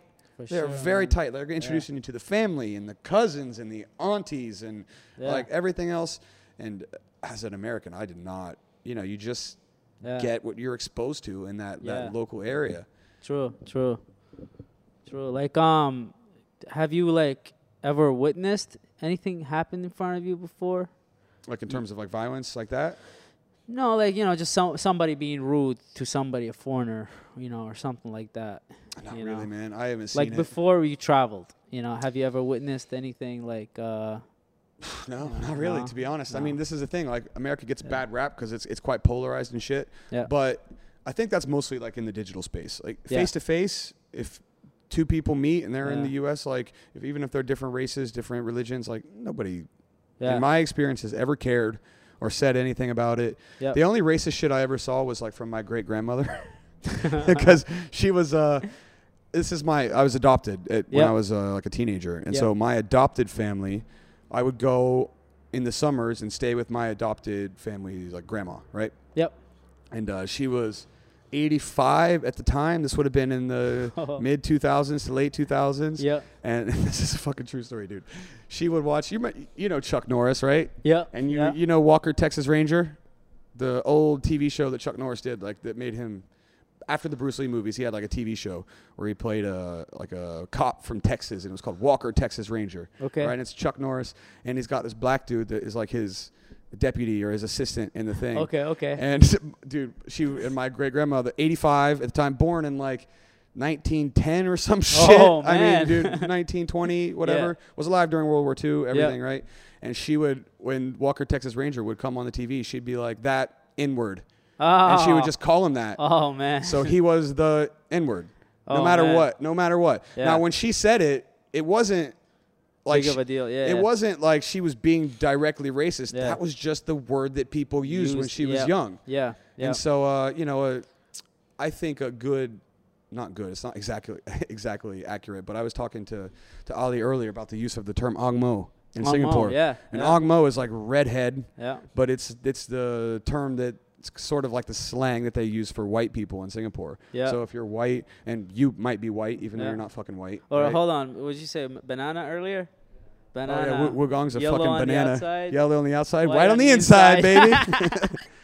So you got Ong Mo's, you got bananas, and if you ask a Singaporean, they'll probably tell you that Ong Mo is not pejorative. It's not Yeah. derogatory. It's just Yeah. a term that they use. Yeah. But what it does is it generalizes every white person into this one group. So in a certain sense, it is a pejorative, right? Like Yeah. I'm not offended by it when people call me that, but it's not like you use someone's name. Yeah. It's personal, right? Like you have a Yeah. fucking name. I'm not going to call you Ong Mo or whatever the hell. Yeah. Yeah. And I think it was like that. She would use that word because that's the word she used. Yeah, And back then. she didn't use it as a pejorative. That was just the fucking word she Word. grew up with. Yeah, yeah, But then, yeah. of course, you can't say that shit, right? No. Of course you can't No. call people that nowadays. Yeah. But you have in that hick-ass West Virginia culture of people that grew up in the fucking 20s, Yeah. like, good luck telling 85-year-old great-grandma that Not to do not to that. use that word because Yeah, it's yeah, racist. yeah. She's like, Yeah. no, it's not racist. That's just Yeah. what they're called. Yeah. And we're like, no, grandma, that is not. No, that word has changed. Yeah. I mean, you grew up that way, so it's like, it's like, Is there an Iraqi word for white people, Western people? no, just Amriki. That's it. Amriki, that's it. There's no like pejorative word for Not white that people. I know of, no. God damn it, Wugong. We're talking about race again. We're Yeah. not We- supposed to do we this. have- I had to cut some shit out of one another Dude, podcast because dude. we were getting fucking racist, and now we're doing it again. I'm trying to be on the even line here, people. I'm sorry if I've offended Honestly, you or your we're family. just talking. We're just, laying out what's in here, We're just So- two Ongmos. Well, one Yeah. Ongmo. He doesn't. I don't know if he counts, but But like in Iraq, man, we have black people. We have like straight up, we have black people. yeah, you have we the Muslim, white, African, white black people as well. Yeah, yeah, and like Iraqi, like straight up Iraqi. Just like me, they speak like me and all that. So we never like. There isn't really like. I'm sure there's probably a racists over there, or what's another word for racist? I would say, but I'm sure, like I said, every country that I've gone to, you'll witness something like that. You know, people either get criticized for being in another country or whatever. You know, tell you a story like back in the States. You know, I've seen somebody like hanging out, and somebody was actually from what was it? Nepal, and another person. Like, we're three of us sitting talking, and the dude, you know, just asked where he's from, you know. So the dude leaves, the Nepalian dude leaves, and the guy, I don't want to bring any names, the guy that was there, you know, just started criticizing. You know, being Nepal, all these guys smell good, smell bad, and all that. You know, and I just looked at him. I was like, dude, like, what the fuck? Yeah. You know, you're gonna. Especially like Nepalese people are Yeah. cool as fuck. Man. Yeah, dude. Like, I've been to Nepal. Those yeah, people are man. cool. Yeah, It's like, a weird. It's a weird place to pick on somebody from there that they're from. They have a pretty good reputation overseas, I thought. yeah, man. Like, honestly, like, I don't care where the fuck you're from, man. You have no right to criticize anybody for whatever, you know. Maybe, like, you'll have, I would say, not a bad image, but, like, let's say, you know, one time a bad reaction happens, you're not going to judge them based on that. You know, you got to give everybody a chance, a fair chance. Yeah. You know? I'll give you a story too, and I'm going to be treading the line thinly here. We're going. Send it. I'm going to talk about some Singapore race shit, so I apologize on behalf. If I do an accidental racism, I apologize in advance. But so, you know, Singapore is a melting pot, right? It's very ethnically diverse, Yep. but you will see some weird shit here sometimes that you would never see in the U.S., right? I'll give Yep. you a little example. I know this guy Maher. He does jiu-jitsu here in Singapore. He's a ref for a bunch of the tournaments, and I think he's a brown belt. I don't know if he's a black belt now or not, but shout out to you, Maher. He just shared something on Facebook, and it was he was asking about rent. He was trying to rent a place somewhere, right? Yep. Just get an apartment. And he's Singaporean. He's Yep. fucking born here, Yeah. right? Yeah. And he applied for a place to live, and he was like, hey, I'll be out of town for a while. When can we meet up? And they write him back, and they're like, oh, sorry, we're only accepting applications from foreigners. Oh. So he's a Singaporean, and they wouldn't let him live in this place because Yeah. he's not a foreigner. Yeah, that's actually like the thing that you explained earlier about the casino. Yeah, same Because, thing. you know- The casino, only foreigners get in Yeah. for free. Locals got to pay. Yeah, And bro. I'll give you- and I'll go one up. Again, treading lightly here. Yeah. You can see this, and I've seen this when I was looking for apartments. There are some apartments that you can look for, condos and shit, where it will literally say on the listing, no Indians. Oh wow. Yeah, because it'll be like an expat condo, or it'll be a Chinese condo or something, and they can literally say no fucking Indians. Isn't that crazy? I'm not trying to stir the pot here. insane, This yeah. is just my personal experience. So No, like- get like mad I at me was- if you want. I'm just describing to you an anecdote that someone else saw that I just saw yesterday, and Yeah. me personally looking for a condo. And I remember the first time I saw that, I was like, "Can you do that? Can you just Yeah. say no Yeah. Indians? Like that's crazy to me." Yeah, that's really crazy. But like I was this saying is also earlier, a country where sorry, to No, interrupt, you're but good, this no. is also a country where the racial balance is really good. There's no people are pissed. The Indians aren't mad at the Malays, aren't mad at the Singapore. Yeah. Like It's everybody just how it here is, I guess. exists very peacefully. All the Yeah. religions and races. But then you'll see these little things that are quite weird that you would never see in America. Yeah, But then again, in America, the racial tension is way higher than it is here, yeah, where they have some of these weird little things. yeah. So it's just one of Yeah. those things like every Yeah. country sort of has their own way of dealing with this and the racial tensions and making everybody live together peacefully.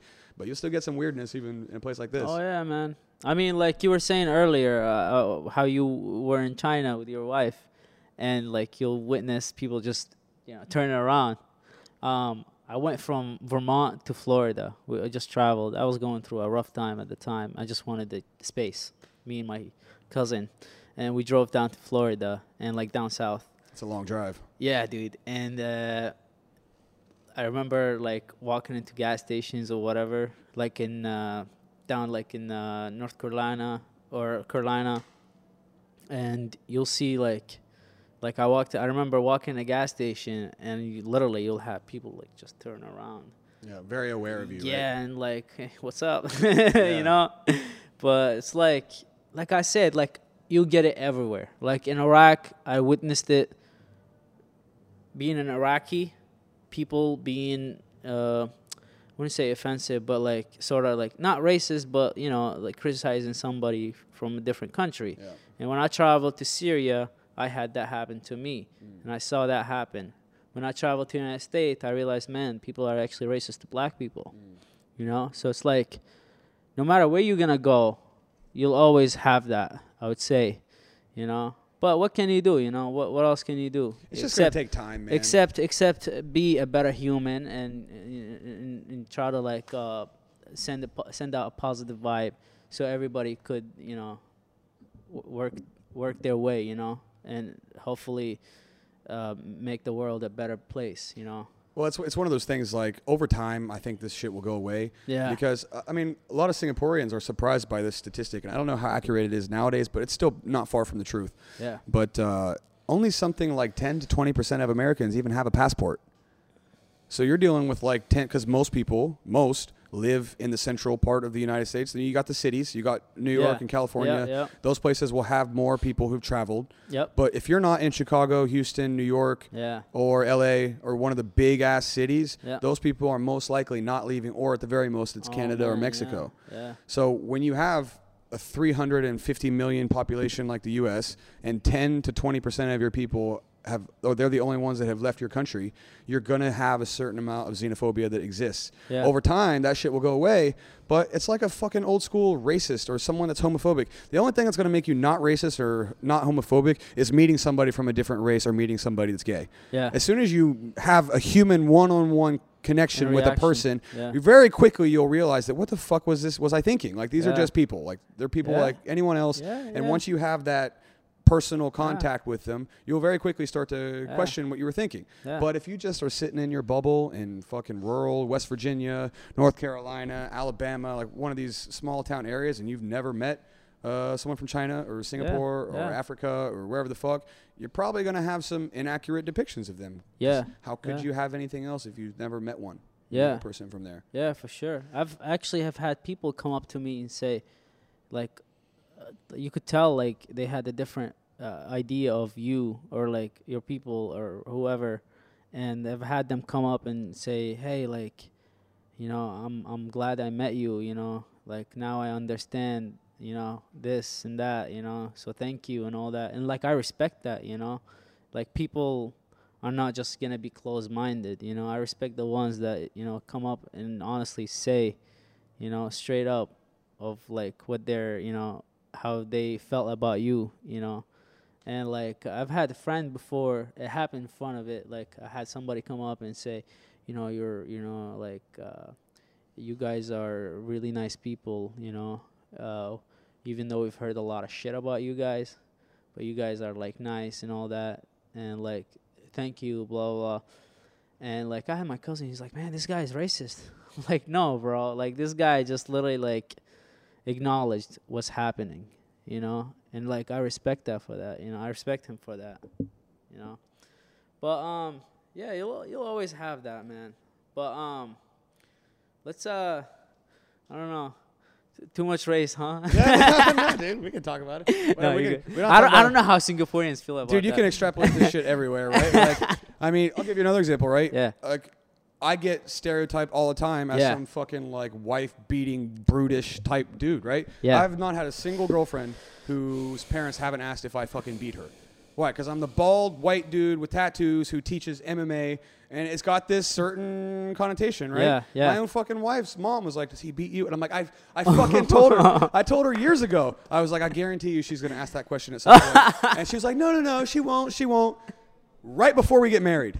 Right before we get married, my wife's mom comes up. She goes, "Hey, just don't look into this. Not a big deal, but does he hit you?" And she came and told me right afterward, and I was like, "I fucking told you."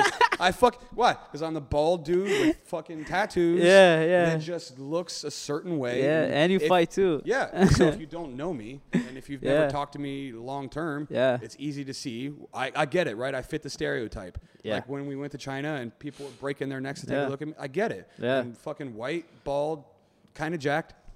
I said it, kind of jacked, covered in tattoos, and I fit a certain stereotype, right? Yeah. And I don't blame people for doing that, but Yeah. it's one of those things. I think if you talk to me for like 20 minutes, Yeah. you're probably going to realize that I'm not Yeah. angry. Perspective, I'm not man. aggressive. Yeah. I'm not a fucking asshole. I'm Yeah. not violent at all. I've just Yep. said, I've been doing martial arts for 15 years. I have never once been in a street fight. Yeah. Ever. Yeah. I've never been in an altercation that got physical, even though it's something, you think about, you train. I've been training martial arts dedicated for 15 years. Yeah. So there's no question that those thoughts Yeah. have cropped into my head, but never been in a fight in my entire life that I wasn't paid for. Yeah. Yeah. So yeah. even though I fit the type, and I fit the bill, people are just going to make those judgments, whether it's your race or your look or how you speak or whatever the fuck. Yeah, I could show you a video right now. I actually have a footage of it. I had to put somebody on his back before. Did you get someone swung on you? Oh man, he came up and he's like talking like all this crazy shit, and I'm like, dude, get out of here! I'm not trying to like fight you. At a Until bar or he, something, drunk guy? no, it was like outside in downtown, Oh. and he like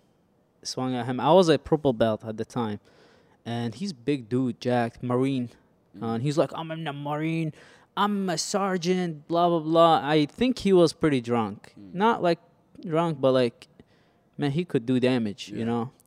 And I remember he just like swung, and I just took his bag, sat Cool. there. Here's a double leg for you. Oh man, it was just perfect. But like I try to avoid it as much as I can. I try But to you avoid did it. exactly what you're supposed to do with Exactly. your training. Well, what Which is happened when was you he get actually- in that situation, you de-escalate it. If that doesn't work, you just disable the Yeah, person. I right? swear to God, I have this thing. If somebody hits me, and I feel like I could do some damage and they won't do as much damage to me, I won't do as much. Yep.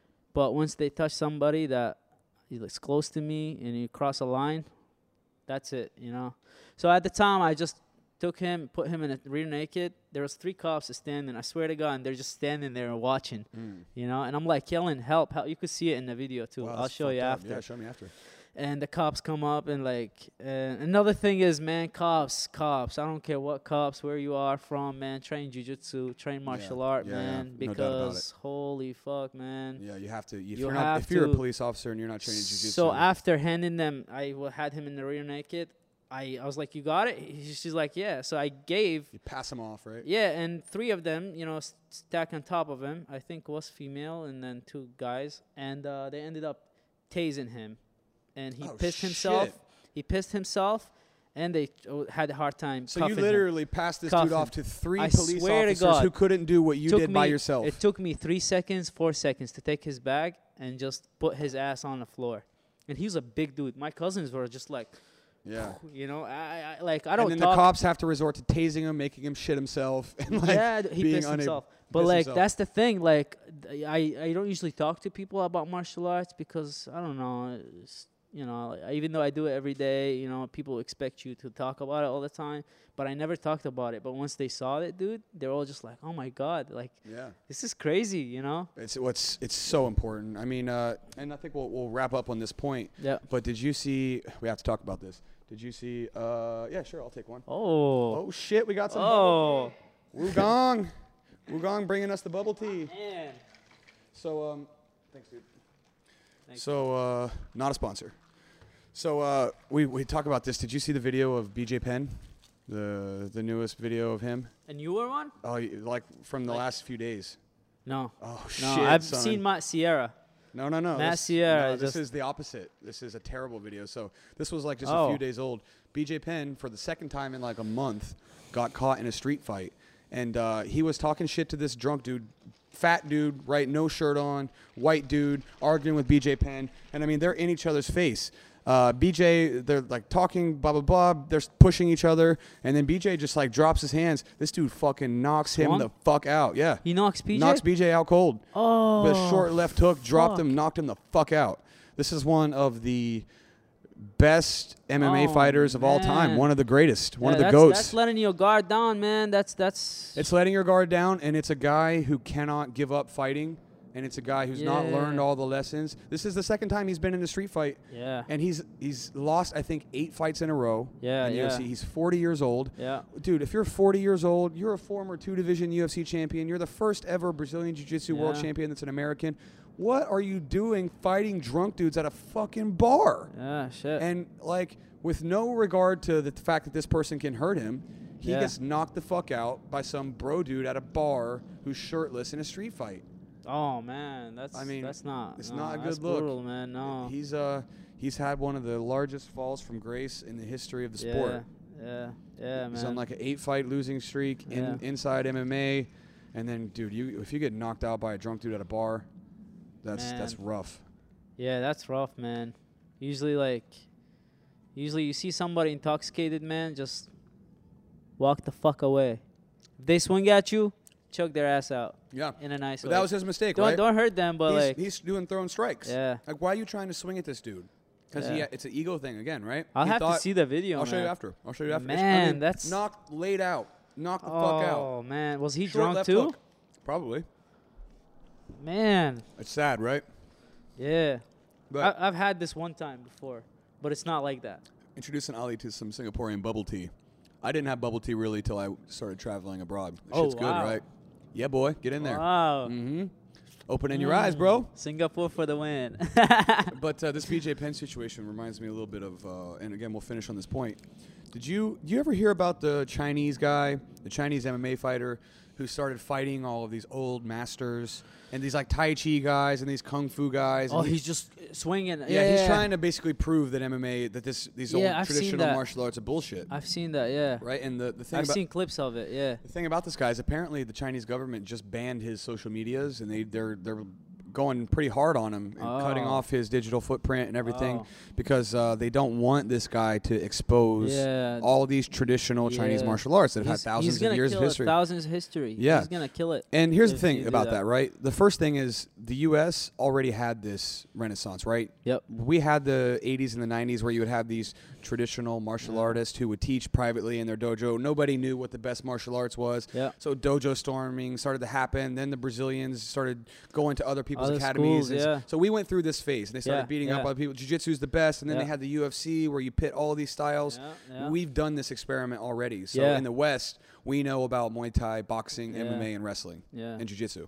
Yeah. Right? But in China, it's just opening up. Yeah. But the- Taekwondo. They got all the Tai Chi and all the other stuff. But the thing yeah. about this guy that's bad, the reason why he fucked up is because this is a guy who's an MMA fighter. He's big. He's Yeah, jacked. yeah. He's in like his Yeah, 20s or I've seen whatever. him, man. I've and he's seen him. fighting like 50-year-old people. Yeah. And not only is he fighting them, he's fucking them up. Oh, he's going ham He's on him. going- He's just Yeah. swinging. He's And this he's is his full mistake, power right? too. This guy could have been the type of guy to revolutionize martial arts For sure. in China. If he had just done it with some tact and some Yeah. grace, Yeah. if he had done what Matt Serra did in that video, where he gets this drunk guy who starts talking shit, Yeah. he gets on top of him, he mounts him, he pins his arm down. Yeah. And he's like, okay, do what you want. Yeah. You can throw a temper tantrum if you want. Yeah. You're not going to fucking Yeah. move. He's like, "Are you done? Yeah, Are you done? Whenever Yeah, you're done, like- I'll let you go. Yeah. He's embarrassing him by using jiu-jitsu. Yeah. And he's showing that, like, listen, if I'm going to fight some 50-year-old kung fu master grandpa that thinks his kung fu is going to work on me, I'm going to do what you did to the guy in the street fight. I'm going to take you down. I'm going to take your back. You're Yeah. probably going to go spaz out. I'm going to control you. I'm going to be like this. Yeah, and be just like, okay, light stuff. Do, You do don't what have you to can. hurt the Yes, person, I you don't know? have to fuck you up, break your jaw, kick you in the head. Just be like, okay, let's see if it works. And then he Huh. freaks out, put him in a little choke stand. Okay, let's try again. Yeah. They'll throw whatever you want at me, Yeah. and I'm just going to take you down. I'm going to disable you. That shock factor Yeah. is going to be so much more. And at the same time, you're not fucking ruining somebody. You're not ruining some 50-year-old Yeah. dude who's been Yeah, doing yeah. martial arts his whole life that just doesn't know. Yeah. So if he had just had a little bit of grace, like Yeah. with the guy you got in with your street fight, if he's not trying to fuck these people up, if he's just like, look, I Yeah. can use 10% of my energy Yeah. and completely disable you with your 30 years of kung fu or fucking whatever martial Yeah, art yeah. you're doing, right? I mean, being a martial artist, you want to enter a fight, not getting hurt, or you hurt your opponent. You know, I mean, yeah, we get, you're trying to, take each other out, but at the same time, you want to, like, that's why there's a technique to it. That's why there's skill to it. That's why you got tap. But entering a martial arts school like that, and you're trying to fuck somebody up, Some with, old dude who's with everything, Yeah. that's like, it's gonna sort of make you look bad. yeah. Do you think he's actually doing that to like just finish the fight quick instead of? No, he's just like, I'm gonna He's show just you. bullying, I'm pretty gonna much. show you. Yeah, because listen, dude. Imagine a 50-year-old kung fu Oh, black man. belt. Ah. Imagine just throwing a full power Muay Thai head kick at that guy. Like, what are you doing? Dude, What it doesn't are you take doing? much. Doesn't take the not guys are much. like 50 years old, Yeah, it and does this is not like take much, a man. 20-something-year-old jacked. Like the guy Yeah. clearly lifts weights, knows how to Yeah. do MMA striking, knows jujitsu.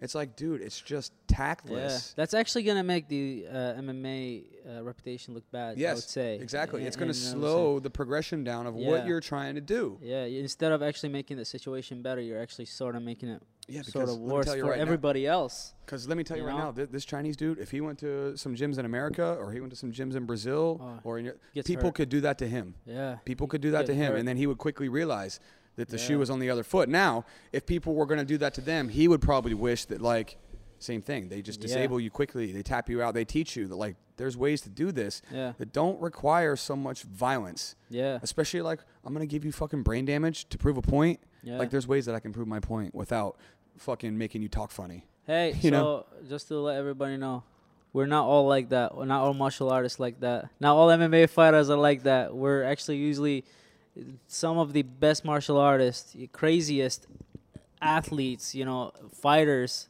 like in reacting with all the UFC fighters in the gym, you'd expect these guys to be nuts, but they're actually one of the genuine people on planet Earth, So I mean, of course you'll have a bad seed every now and then, but that's just, us being human. But we're not all like that. But you were saying, bro. Yeah, that's it, man. I mean, I think that's a great point. And the goal, especially in situations like that, and we had this women's self-defense seminar, Yeah. and it's one of those things that, like, if you're a woman, I can't teach you enough martial arts in an hour and a half to ever really Yeah. protect you. Yeah. I can just give you concepts, and you can Yeah. decide if those are interesting and if it's something you'd want to pursue further. Yeah. But if you're a woman and you're attacked and you've done 1 hour of self-defense, that I can't realistically help you in Yeah. that situation. I can just expose you to the information. But the idea ultimately is, and this is true if you're in a conflict, but particularly before, is you got to de-escalate the situation. Yeah. Yeah. Guys, if you want to do self-defense, if you want to know how to not get hurt, you use your language, you use your words, and Yeah. you de-escalate the situation. Oh, yeah, If the situation gets out of hand, Yeah. That's when you you use step your in. jujitsu Use your and you jujitsu. de-escalate with that. Same Yeah. thing. I'm gonna mount you. I'll pin your arms over your head. Yeah. You can throw a temper tantrum like a 5-year-old. You're not getting out. You're not going anywhere. Yeah. And that will very quickly make you realize Yeah. that there's nothing you can do. You're fucked. I could hurt you if I want to, but I'm not going to. And then that is the ultimate step for self-defense, right? Because listen, if we're both in a street fight, we're drunk at a bar, I do what that guy did, knocked out BJ Penn, he hits his, and it's some regular dude, he hits his fucking head on the curb and dies, guess what? Your ass is going to jail for murder. Yeah. Even if it's an accident. Yeah. There's no accidental deaths in jiu-jitsu. No. None. No. But once you start swinging punches, Oh, BJ yeah. Penn, one of the greatest of all time, gets knocked out by some fucking nobody in a bar fight. Yeah. That won't happen if you use your jiu-jitsu. So for self-defense, people, if you're police officers like we were talking earlier, Yeah. get on that jiu-jitsu. man. Just That's the just be secret. aware, like he was saying, de-escalate this situation just verbally, You don't have to yo, back the fuck off, You could, like in that video actually, if I could show the video, the guy is just cursing, doing all that Well, shit. link it on your And he's social media and shit, and then people, if they watch the video, maybe they can It's follow. not as like it needs some lighting and all that, because like videos like moving and all that. But I knew something was just gonna go fucking bad. Yeah, you can sense, right? Yeah, I could just sense it because he really wants it. He was just like, and he kept saying some shit, and I'm just like, yeah, you're right, man. You're right. And I kept giving I try not to give him everything he wants. People like that. I'm sure some people have had situations where shit just goes bad. You want to de-escalate this situation, and you. Sometimes you have no option, though. Yeah, you have no option. You gotta do it. But if you can, do it in the safest way, do it, man. Well, I said last podcast, and I think I'm going to make a shirt that fucking says this. Have you heard this old phrase, walk softly but carry a big stick?